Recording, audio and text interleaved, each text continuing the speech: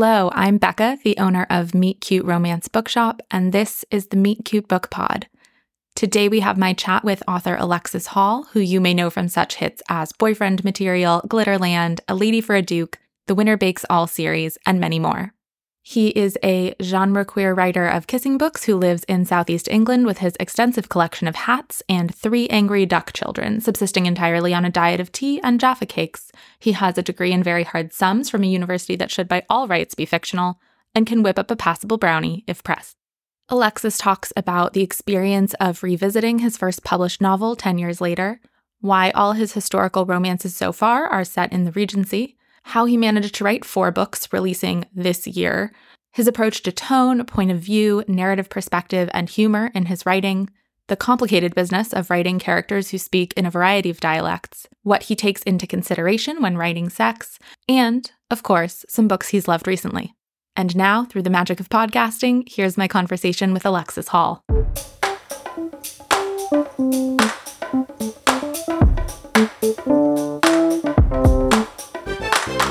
Thank you so much for joining me for this. I am delighted.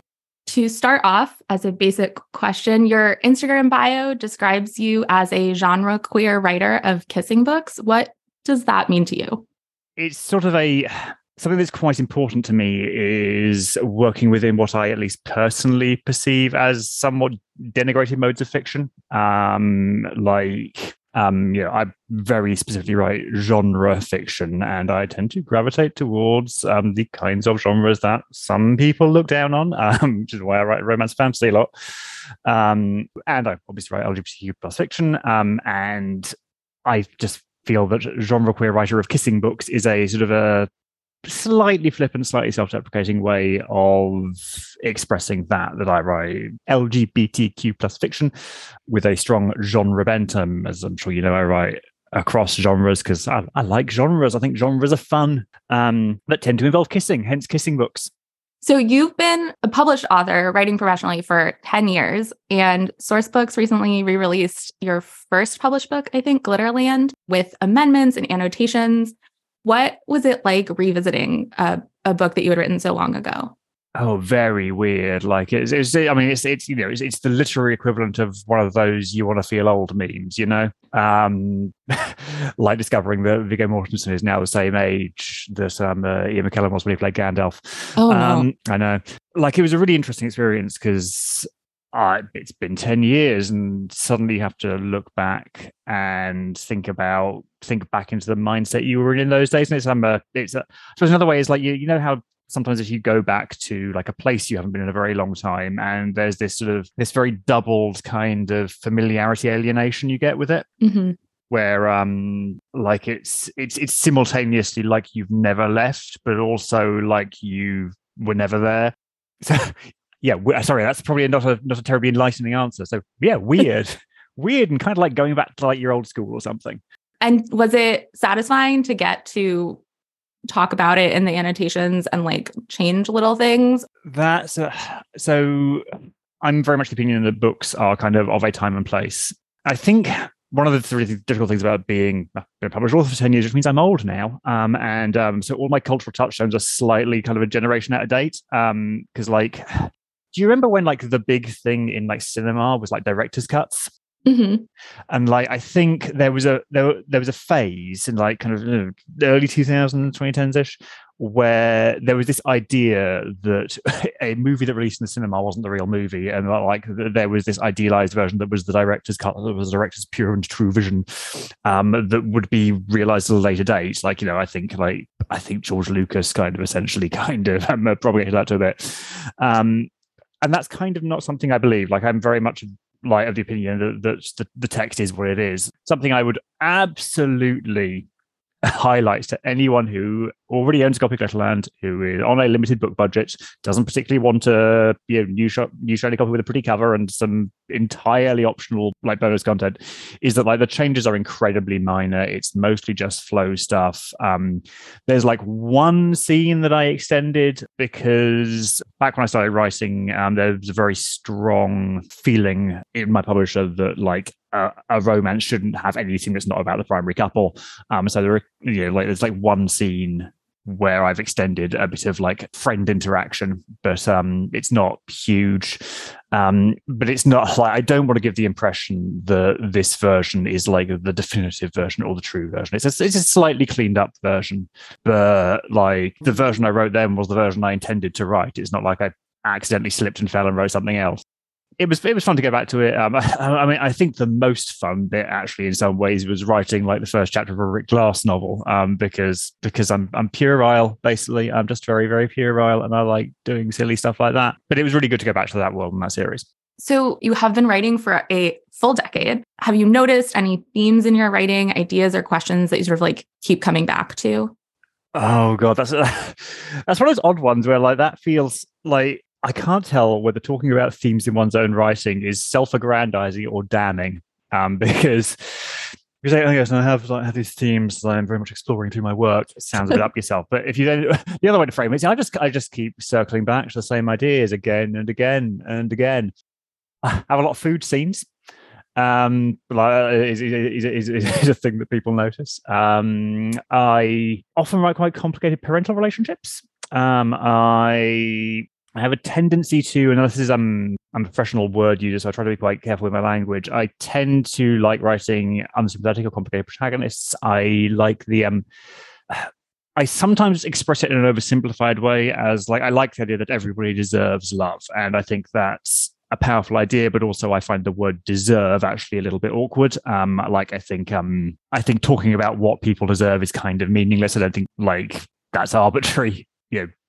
People don't intrinsically deserve or not deserve things. But I think people who feel they are undeserving of love and come to overcome that feeling is a thing I come back to a lot. It's why a lot of my protagonists are dickheads. And if they aren't a dickhead, then quite often the romantic interest is a dickhead, which, in itself, that goes to some complicated places, I'm sure. Oh dear. It gets very difficult because one doesn't want to overanalyze oneself, I think. No, let's talk instead of constant themes, what about things that have shifted? Like, what is catching your interest now?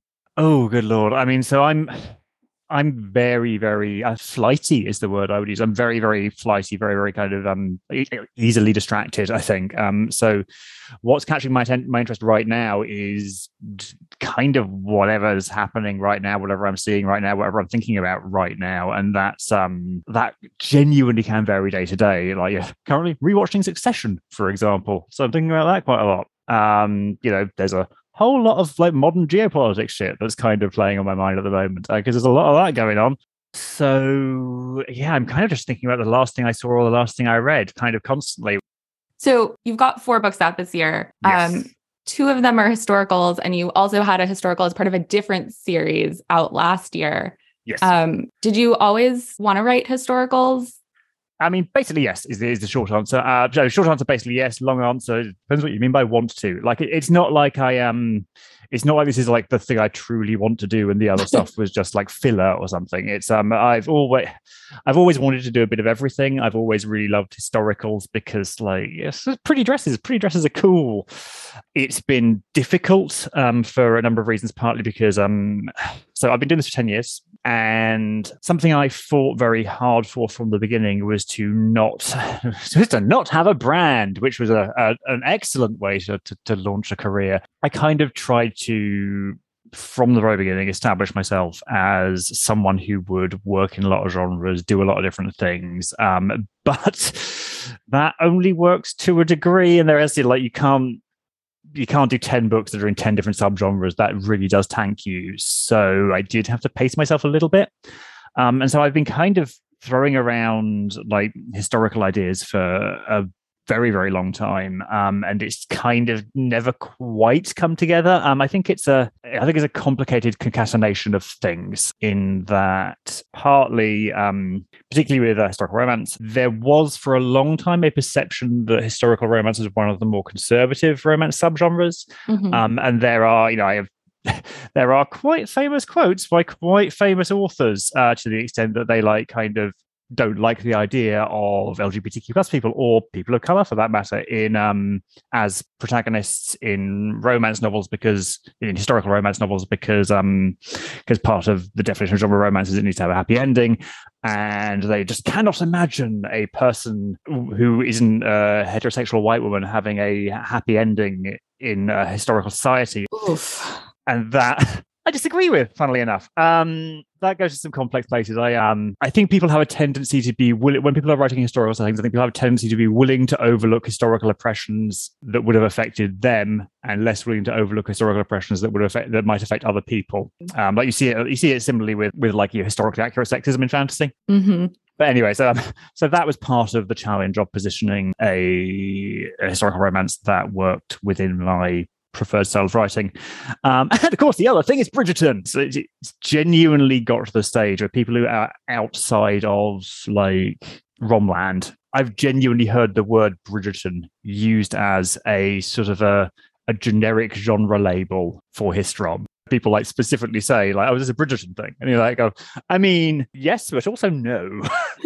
Yeah, well, we get, all of the, basically any Regency romance that comes out is getting pitched as like, it's just like Bridgerton. They can't all be just like Bridgerton. Like Bridgerton. No, like Bridgerton is a very specific thing. One of the things that's particularly complex with that, of course, is that like, if you're a fan of the TV show, then to some extent, the Bridgerton books aren't that much like Bridgerton.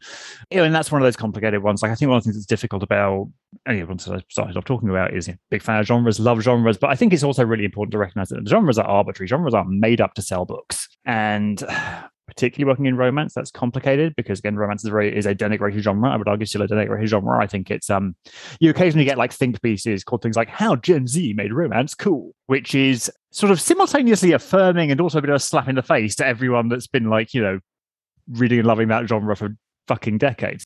So obviously, particularly romance as a genre is incredibly important to a lot of people, but also there is a need to. I think there is a need to acknowledge that the genres are a little bit arbitrary. And one of the things you do notice is that, yes, when a thing gets popular, people sell everything as being like that thing. You had it with 50, and suddenly all erotic romance was basically being packaged as if it was 50. You have it with rom-com, and like kind of all contemporary romance gets packaged as rom-com. Mm-hmm. And yeah, now basically all Histrom is getting packaged as Bridgerton. Something I'm probably overly paranoid about is giving readers false expectations. Mm-hmm. People will like or dislike a book partly depending on what they were expecting it to be, which is unfair and not something that the author has any control over. But I see it happening all the time. No, it's a really complex one because it's simultaneously like, as an author, one feels it's very unfair, but as a reader, I've sometimes had like kind of, oh, this book was not what I expected, and that kind of makes me feel bad. And it's particular if you are writing about marginalized people, that like the stakes on that are elevated. If you are a woman for whom romance as a genre written by women for women is very important to you, then reading a romance novel that doesn't match your expectations of what romance should be, I'm sure that can be a painful experience. Simply, if you are an LGBTQIA plus person and you are reading LGBTQIA plus fiction and it doesn't reflect your experiences or doesn't speak to you in the way that you've maybe been told it will speak to you, that can be a profoundly harmful experience. And that is a responsibility I take seriously while also having to maintain a sense of perspective on, and that's fun. Because you can't let that get to in your head, but also these things do matter. I think in terms of reader expectation of historical in particular, I think one of the things I found really interesting actually is that like responses to something or to something fabulous and to something spectacular, kind of I think weirdly changed once I had more than one historical out, because as you've said, like every historical is packaged as Bridgerton, and there is this tendency to sort of, particularly in this milieu, to sell everything as it's kind of the same thing.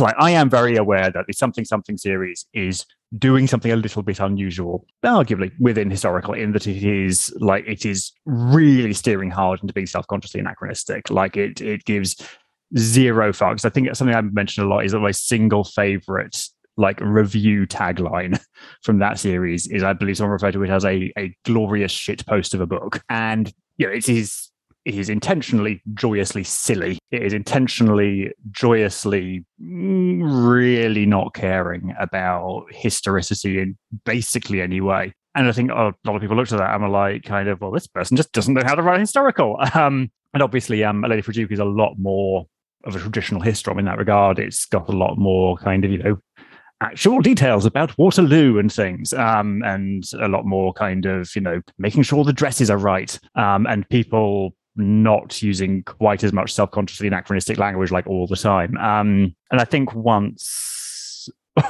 people had seen that was a thing I could also do, I think they were more willing to read intentionality into the something series.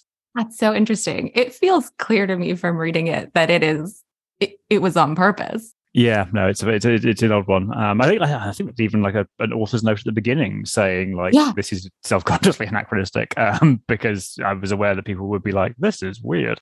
So you have those two, and then Mortal Follies, which is coming out in June, is a historical fantasy, but also set in the Regency. Yes. How have you approached researching and world building for 3 sort of parallel Regencies? Interesting. So I don't like talking about research. I'm really, really paranoid about coming across self-aggrandizing, but I think particularly I am not a historian. I am not a specialist or an expert. I don't do anything special that a regular person couldn't do. And as I've kind of specifically said, the something series is deliberately and self-consciously anachronistic. It's not supposed to be accurate. So to some extent, kind of whatever research I did there was partly just for stuff to play with. And I would absolutely never recommend anybody learn history from my books. That would be weird. Learn history from historians. I'm flighty, as I think I said at the start. I jump around topic a lot, and I like learning about stuff. So I read books about history, and I think the important thing to recognize is that when I'm doing research for a historical book, what I will do is I will find a bit of the history that I find interesting, and I will sometimes skim it, I will sometimes deep dive it, I will sometimes read whole books about it, I will sometimes quickly Google it just to make sure I've got times and places and dates right. I will sometimes look at kind of actual period documents to get a sense of how people were what people were doing in Bath and what the what the rules were at the assembly rooms. I'll sometimes check out fashion plates for what kind of styles of dresses people were wearing. One of the things I'm occasionally a little bit anal about is you don't want to put an 1816 dress on an 1814 character. That would be absurd. God forbid. I know. But also, please don't learn history from my books. And I'm very, very conscious of the use of historicity as a means of validating fiction, or as a means of invalidating fiction. And I think none of these books are really about the Regency. They are set in the Regency. They sometimes reference specific things that happened in the Regency and sometimes don't. But I'm very much of the opinion that books are about the time they're written in. Julius Caesar is primarily about Elizabethan England. It's not really particularly about Rome. I think there's a reference to a clock in it. And, my books are really about the world I live in. It's secretly, spoiler, they're not really, I'm not, and partly because what would be, I think one could, if one wanted to, genuinely try and write a book about the past in the style of the books of the past, trying to get into the mindset of audiences of the past. But I think maybe it'd be an interesting intellectual exercise, but I don't think it would be particularly meaningful to a modern audience. Because I'm not from the early 19th century, and neither are my readers. Most of them, at least. Most of them. The Regency is sort of a fabled genre romance era, but what is it about the Regency that ended up having all 3 series set there? Part of it is because they are 3 very different series. As you say, the Regency is a fabled genre romance setting, and it's so part of it is it's kind of the default setting, and particularly when you're something I talk about a lot. Particularly someone who writes LGBTQ+ fiction, is I talk about what I tend to refer to as the one but rule, which is to say, when you're pitching a book, and if you want people to pick it up, this is my own slightly pretentious name for a very well documented phenomenon. That's you kind of have to be able to describe it as it's like this popular thing, but this. And first of all, when you're writing LGBTQ+ fiction, your butt's kind of already taken care of a lot of the time. Not always, because as that type of fiction has become more mainstream, you're actually able to say it's like this existing LGBT thing, but different in this way that it's got gay people in it. But in general, because these 3 things, because they're all slightly different, were all kind of my first forays into doing historical. I think I wanted to go for kind of a legitimizing setting with all of them. And I think particularly for each one, there's kind of there's a slightly more specific reason than that, but that's the general. I mean, to go briefly slightly more specific, for something, it's so bonkers that it needed to be in a familiar setting. And also, it was genuinely the first Histrom I got out there, so I went for the default Histrom setting. For A Lady for a Duke, this one gets complicated. I try, when people ask me what I'm doing with A Lady for a Duke, I try to be very, very clear, because something I said earlier in the interview is that if you are a marginalized person, particularly if you're a trans person, not feeling represented by something that is purporting to represent you can feel quite hurtful, and that's not an experience I want people to have with my books. So I try to be very clear what I'm doing with A Lady for a Duke. And what I wanted A Lady for a Duke to be was a completely traditional historical romance novel which affirms that trans women are women. And that is the only thing I would claim it does. I've had longer conversations where I've talked about kind of something I think quite strongly about public discourse is that the way to win arguments isn't to have arguments, it's to have the next argument that assumes you won the previous argument. And part of what I'm trying to do with A Lady for a Duke is write a book in which there is a trans woman and she's just a woman, and she does all the stuff that women do in those books. And that meant that I very consciously picked a very, very, very traditional setting for that book. So it is set in the Regency. It has a duke. It has all of the beats that those kinds of books have, because it's about affirming by never questioning that a trans woman can be part of that, and that isn't taking something away from or threatening or undermining cis womanhood. It's just like fucking normal. And for Mortal Follies, that was the one that I did actually start after Bridgerton became a thing. So that was very consciously, what if Bridgerton, but magic? Sold. Would buy. Sounds delightful. Exactly. That's what I'm hoping for. And like, I think I'll also say that I do also genuinely like, I think the other thing I say about the Regency is that I think I sort of find the Regency's second level fascinating because it's simultaneously so big in genre fiction, almost exclusively because of Austen, as far as I could tell. But maybe not. But there's a bunch of stuff going on. But like Austen and Shaft, there's a Napoleonic era as well, isn't there?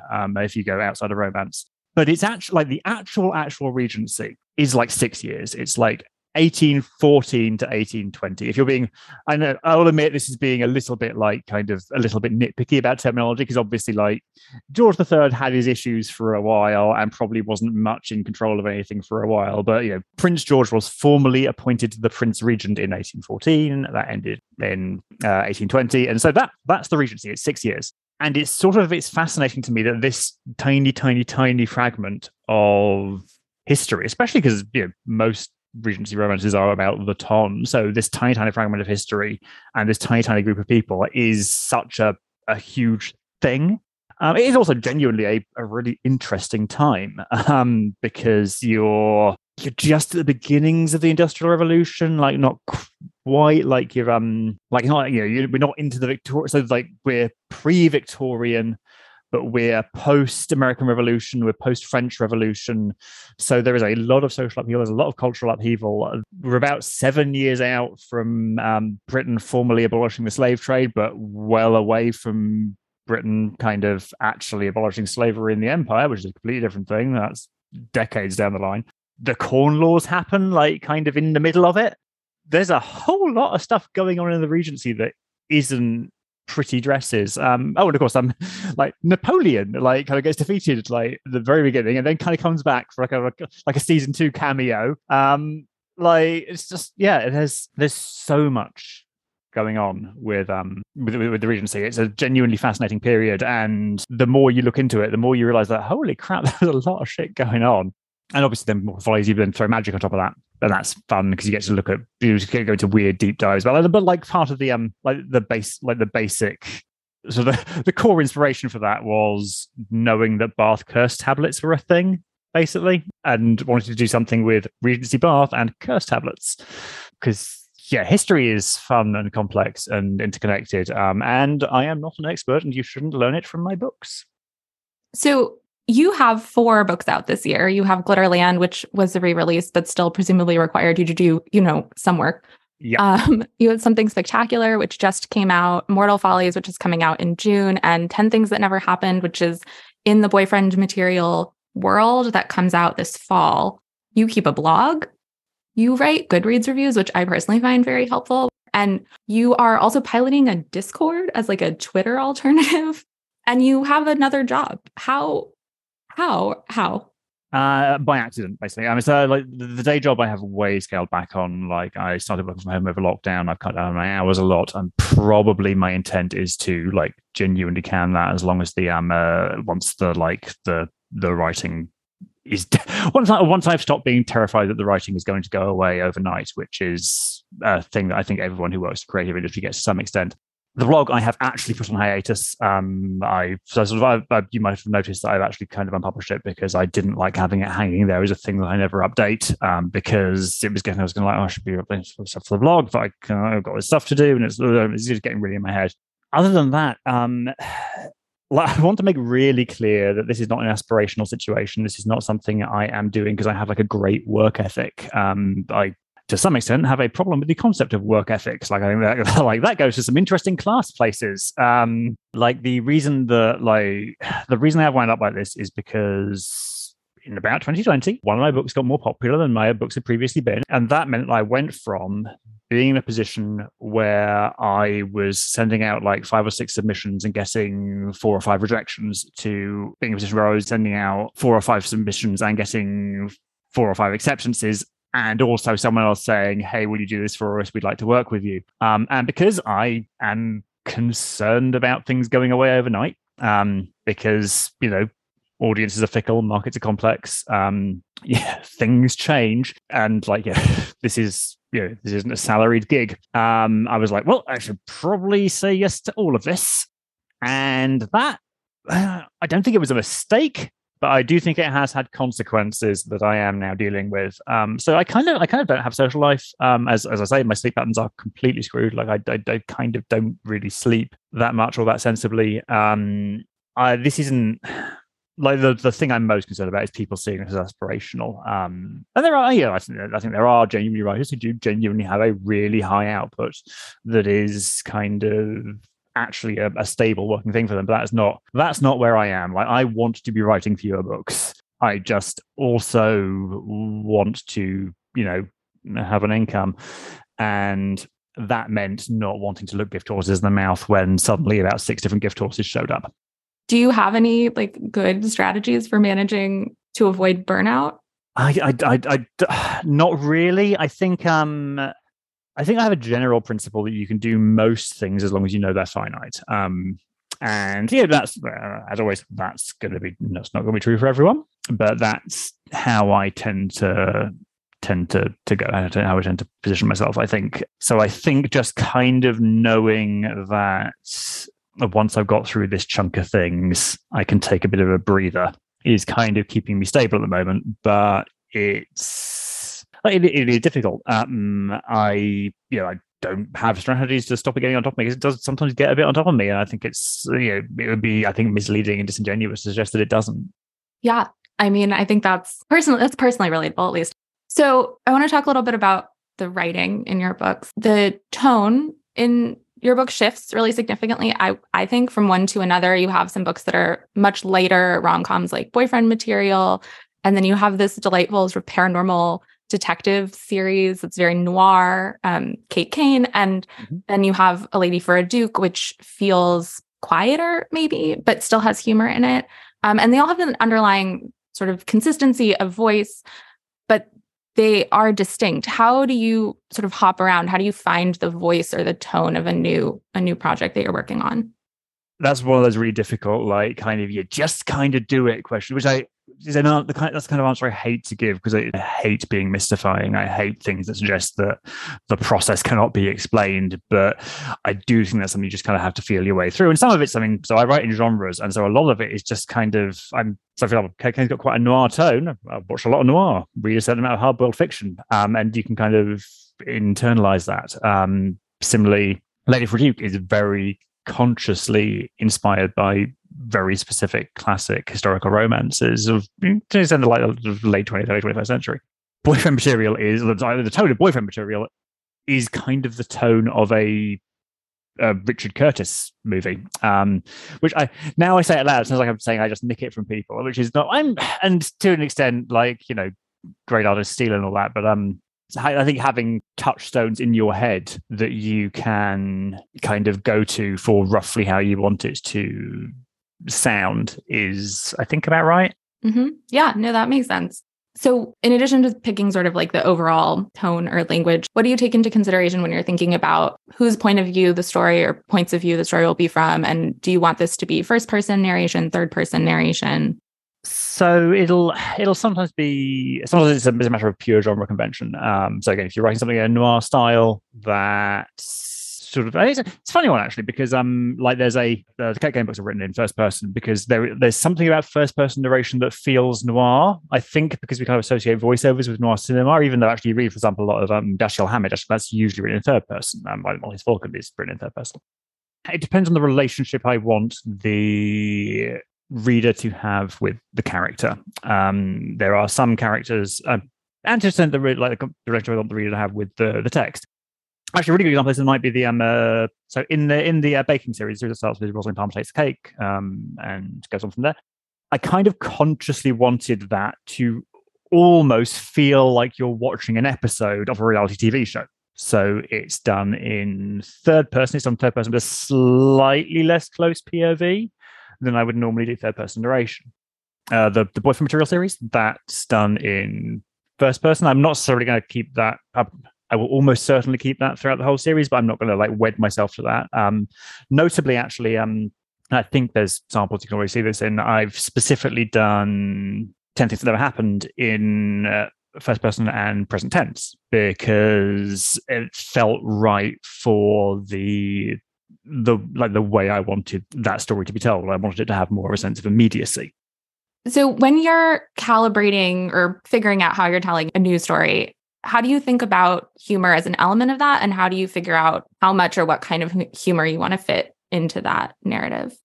So again, partly it's going to be genre touchstones. Like if I'm writing and again, this becomes a complex one. So one of the things we talked about was everything's kind of getting sold as Bridgerton these days. And like when rom-com got big, there was this kind of everything's being sold as rom-com thing. But if I'm writing a rom-com, I kind of want it to feel like a romantic comedy, like a Hugh Grant, Richard Curtis type thing. So I want it to be like actively kind of comedy level funny. If I'm writing a more traditional histrom, then I might want some elements of humor in it. Because I think levity is nice. I think being relentlessly grimdark all the time isn't particularly enjoyable. And having comic relief seems such a basic way to put it, but you do want elements of levity in text. Like there are some of my series that I think definitely have a like deliberate whimsy too. Kate Kane series has like elements of deliberate, quite dark comedy to it. The something series again, it's like that is sort of deliberately set in an exaggeratedly comedic world. Other series are more grounded but have some funny elements. It's about playing it by ear. It's about mental touchstones, is a phrase that I'm pulling off the top of my head right now that I think is possibly useful. Again, go back to the baking series, like that. The humor in that is kind of on the level of the humor you get in reality TV shows, particularly the kind of British reality TV show where you'll often have a slightly detached narrator. Mm-hmm. Yeah, you have better reality TV than we do. I think it's different, at least. It's interesting. It's like because a lot of it's franchised, like, and so I think a lot of it is because like the Idol series, and I think the X Has Got Talent series. I think we exported to you. Like I like Simon Cowell's over there, isn't he? Yeah, you exported a whole person. Yeah. And I think we imported The Apprentice from you. Well, obviously, The Apprentice has different connotations now for Americans. Yeah. Shark Tank in this country, Dragon's Den. I think that's actually a Japanese import. It's called Dragon's Den there? In the UK, it's called Dragon's Den, yeah. Huh. Do you not have sharks? I don't know. I think Dragon's Den is cooler, personally. I think also like dragons have a wealth connotation, which sharks don't. That's true. Like, why would you go into it? Like, there's nothing in a shark tank apart from a shark. Yeah, maybe they just wanted our version to sound meaner. It might also genuinely be a copyright. A copyright thing or trademark thing, the reason that the Great British Baking Show is called the Great British Baking Show in America is because Bake Off is someone's registered trademark. Mm-hmm. Yeah, it doesn't have the same ring to it. So you also have an ability to really deftly sketch a character that feels real in very little sort of real estate on a page, which feels like you have to therefore sort of know who that person is really well. Do you have favorite ways of getting to know characters as you're writing? I think one thinks about one's characters. I don't. I feel really bad for not having tricks because I feel like people tune into this kind of thing. They're like, "Oh, I want a trick for how to do this," and there isn't really one apart from just kind of thinking authentically, I suppose, having a sense of where this person's coming from. I think one of the things that so the slight this isn't a trick. This is a thing that I occasionally get asked about names and why characters are called certain things. And very often when I'm naming a character, I will very specifically, and this comes back to the thing we were saying earlier about themes and stuff I go back to. Very often, if I'm naming a character, for example, my go-to thought will be, what sort of people were this person's parents, and therefore what sort of name will they have given them? Like Arden St. Ives' mother is the kind of person we call a kid Arden St. Ives. Luke O'Donnell has a French first name and an Irish surname, and is very specifically uses his mother's surname, not his father's, and so on, and so on and so forth and so forth. And it's little things like that. In terms of getting characters across very quickly on page, I think that's one thing that is much easier to do in a comic setting because you can exaggerate stuff. It's one of the advantages of humor is you can give someone a really obvious kind of tick or tell or hook that people can. Which when you say that sounds really artificial, but it's a thing because, as you say, limited real estate. You've got to get quite a large cast of characters across very fast. I mean, there's a shorthand, I guess, and then you can sort of fill them in backwards as exactly. It goes on. I am interested in the question of writing in dialects, which pops up periodically in your books. It pops up in Glitterland. It pops up in Rosalind Palmer Takes the Cake, which is one of the Bake Off baking show books. What is your sort of goal in transcribing speech in the way that you're doing? Like, what are you trying to get across? What are you thinking about in the ways that you're transcribing it? This could go on for a very long time because this is a really complex topic. So there's actually two things here, one of which is writing in dialect, and the other of which is transcribing dialect, because those are slightly different things. In terms of writing in dialect, 10 Things That Never Happened, the narrator is a Scouser. It's written as best I can in quite a strongly Liverpudlian dialect. I care very strongly about linguistic diversity. I care very strongly about... One of the things that's really difficult about writing about Britishness to a primarily American audience is that Americans have, I think, a very fixed idea of what being British means. And it's really important to me that actually British means a whole lot more than that. Particularly, when you say a British accent to an American, they mean an RP accent. They assume you mean an RP accent. They have an accent like the one that I use by default because it was the accent I was taught to have. But the notion that one way of speaking is superior to another way of speaking when it's your fucking native language is both classist and racist. It's not a good thing to support. So I do try to incorporate characters who speak in a variety of different dialects as a way of reflecting those characters and those cultures as best I understand them. And to do so in a way that I hope comes across as validating and respectful rather than as dismissive, and that is really tricky. I think the way I wrote dialects in Glitterland was probably the most extreme transcribing of dialect that I've done. Actually, I think the Glitterland versus Rosalind Palmer things are a really interesting comparison. I'm sorry, I'm now saying that things about my books are really interesting. So the thing about Glitterland is because it's very embedded in Ash's perspective, and Ash ultimately was raised in a culture that says certain ways of talking are just wrong. And therefore, the transcription of Darian's dialect is it focuses on pretty much every deviation from standard pronunciation, which is something I usually don't do when I'm writing dialect. One of the things that's this is a bit of a can of worms. There's a whole lot of complicated politics with this, where one of the things that's really difficult about transcribing dialect is that English is not a phonetically spelt language. I mean, it can't be because there's a saying that a language is a dialect with an army and a navy, and there are quite large countries with armies and navies, all of whom have English as their native language. But it means that when you transcribe somebody's dialect, you are effectively saying that their way of pronouncing words isn't the default. Mm-hmm. Which is awkward. So dialect blurs into idiolect, blurs into accent in a bunch of complicated ways. When it's just dialectal terms, like just words that appear in a dialect that don't appear in standard English. That's very straightforward. Like you just write the word.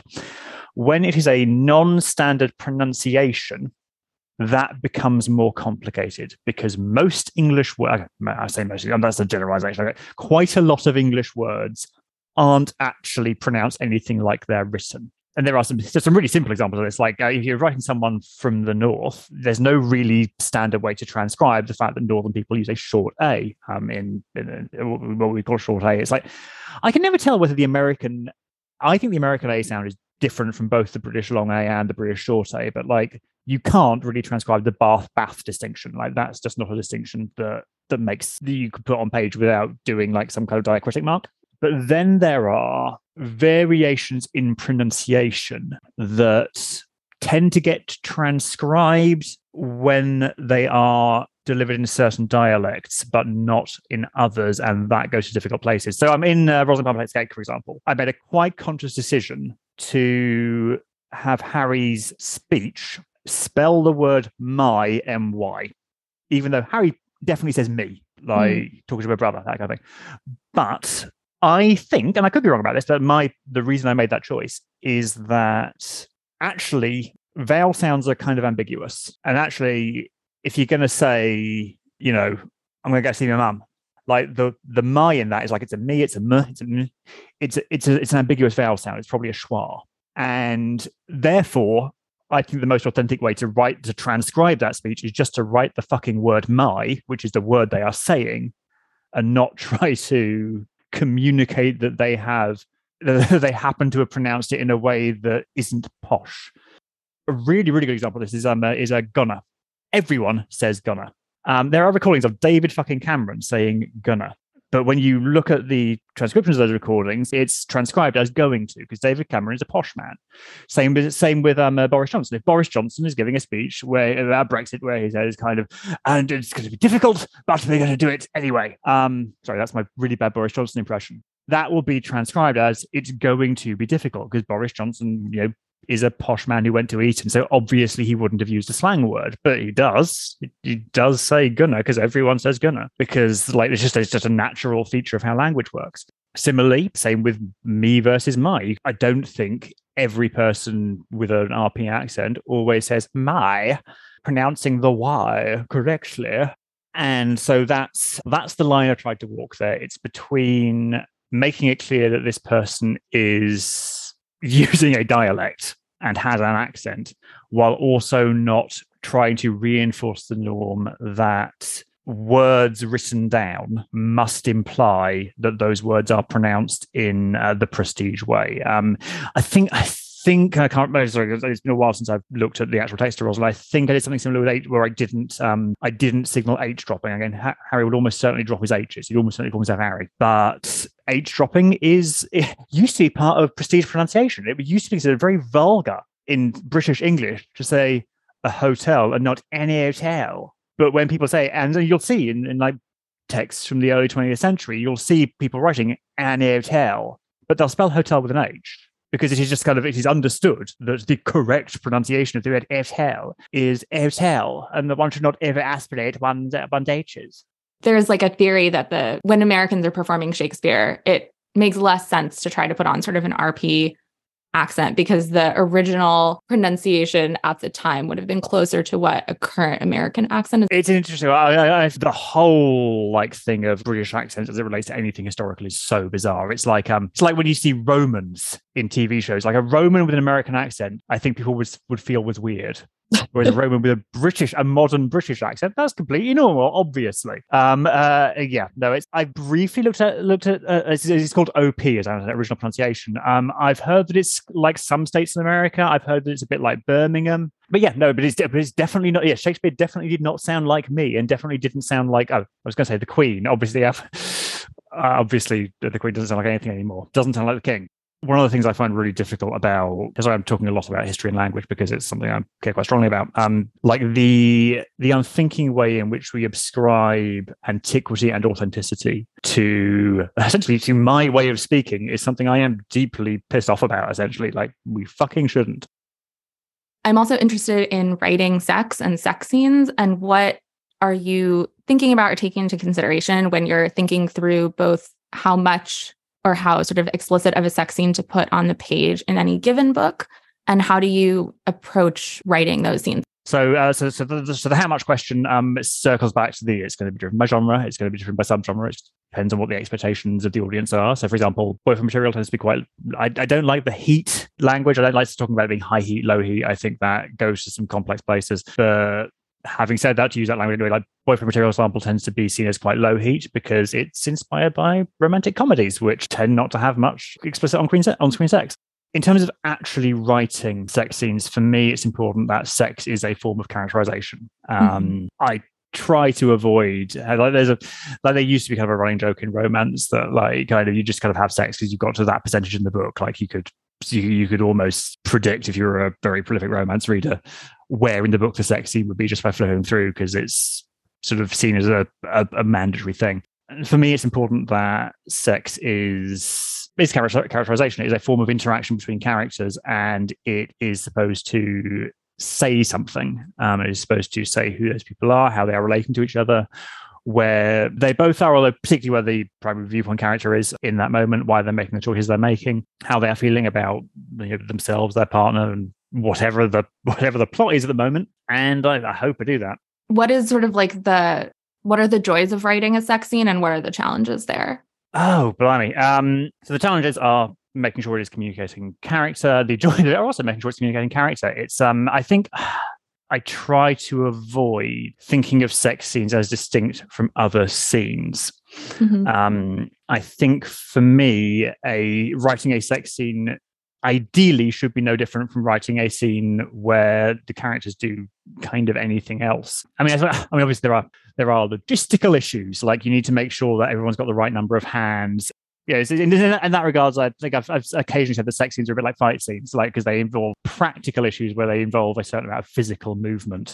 People often ask about like our biggest writing challenges and things, and the thing I will always say is that the most challenging thing in writing for me is essentially trivial detail. It's the example I always give is getting someone to go from standing by a door to go and standing by a window, because like what can you say? You say, she went from standing by the door to stand by the window. She walked from the door to the window. There's only a finite number of ways to say it, and they all sound a bit crap when you focus on them. And in the same way, like if there are unique challenges to sex scenes, it's that kind of mundane stuff. It's that kind of, okay, like I can only use the word hand or the word tongue so many times in this scene before it starts sounding repetitious, which is ironically a very unsexy challenge.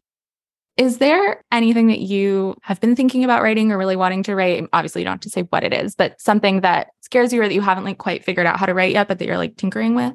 Not really. And partly because, as we've discussed, I have got so much backed up that I really can't. I've actually had to like kind of stop myself tinkering, because normally I do tinker a bit. I'll kind of be like, oh, I've got this cool idea. I'll dash down a couple of thousand words, see if it goes anywhere. Maybe get my agent to wang it off for someone, because I am low on, but no, at the moment I'm like, what I am scared about is the many, many books I still have to write this year, essentially. Tinkering hiatus. Yes, I'm very much on a tinkering hiatus. Before I let you go, could you recommend a book or two that you have read recently and really loved? I absolutely could. Obviously, the first thing I'll say is I will direct people to my Goodreads, because like part of the reason I do Goodreads in the first place is so that I can remind myself of the books I've read, because otherwise I do forget. So I've just finished reading A Trans Man Walks into a Gay Bar, which is a really moving, really insightful memoir about a gay trans man. It's got painful moments, but it's not a trauma narrative. Like one of the things that's like, I think pretty much every trans biography I've read has opened with like, well, I find it annoying that the only kind of books that trans people are allowed to write is biographies about our sad personal experiences, but that's the reality we live in, so here's mine. But it's genuinely it's insightful, it's moving, it's not actually particularly sad, it's very, very smart, it's actually genuinely quite joyous, it's really good. I've also really enjoyed She Is a Haunting, which is a queer YA horror about a Vietnamese girl raised in the US. She returns to Vietnam, spends summer with her father, who left family behind, and they renovate a former French colonial mansion. It's It's a dark but fascinating piece of horror writing that, funnily enough, has colonialism themes, French colonial mansion, and also because colonialism is baked into every aspect of every country in the world, because it was a whole big thing for a really long time. Those sound fantastic. Thank you so much for spending time in your very, very busy schedule to chat with me. I really appreciate it. No, that is okay. Thank you so much for having me. It's been lovely.